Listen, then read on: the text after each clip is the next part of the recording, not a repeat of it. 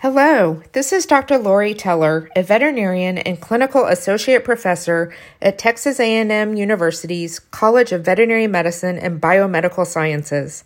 Together with Heather Moberly, a veterinary information specialist and librarian, also at Texas A&M, we wrote Veterinary Telemedicine, a literature review, brought to you by RCVS Knowledge.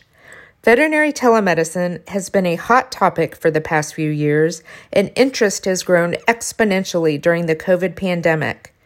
After an exhaustive literature search, we identified over 100 articles to evaluate for this narrative review.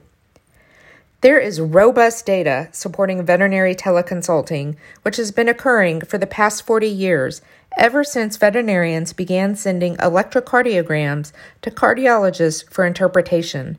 Now it is possible for a general practitioner in the field to have a specialist remotely guide and interpret an ultrasound in real time. Oncologists in one location can provide chemotherapy protocols to a primary care clinician located elsewhere for a patient that would otherwise not have access to specialty care. Virtual consults increase efficiencies by eliminating back and forth phone calls or email exchanges. There is not as much data published about telemedicine delivered directly by the veterinarian to the client.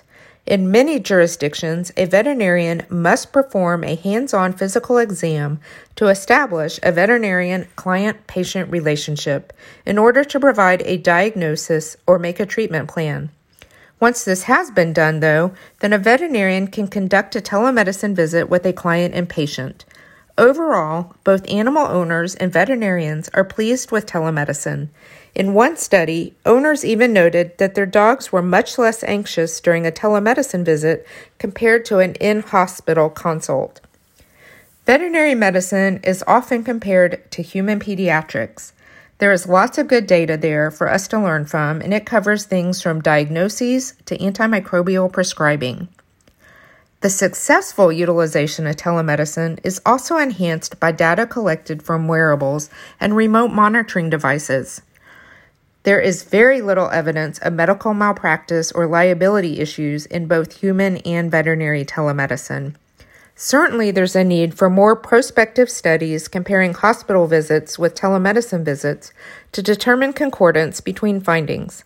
Telemedicine is a tool and is not appropriate for every healthcare issue.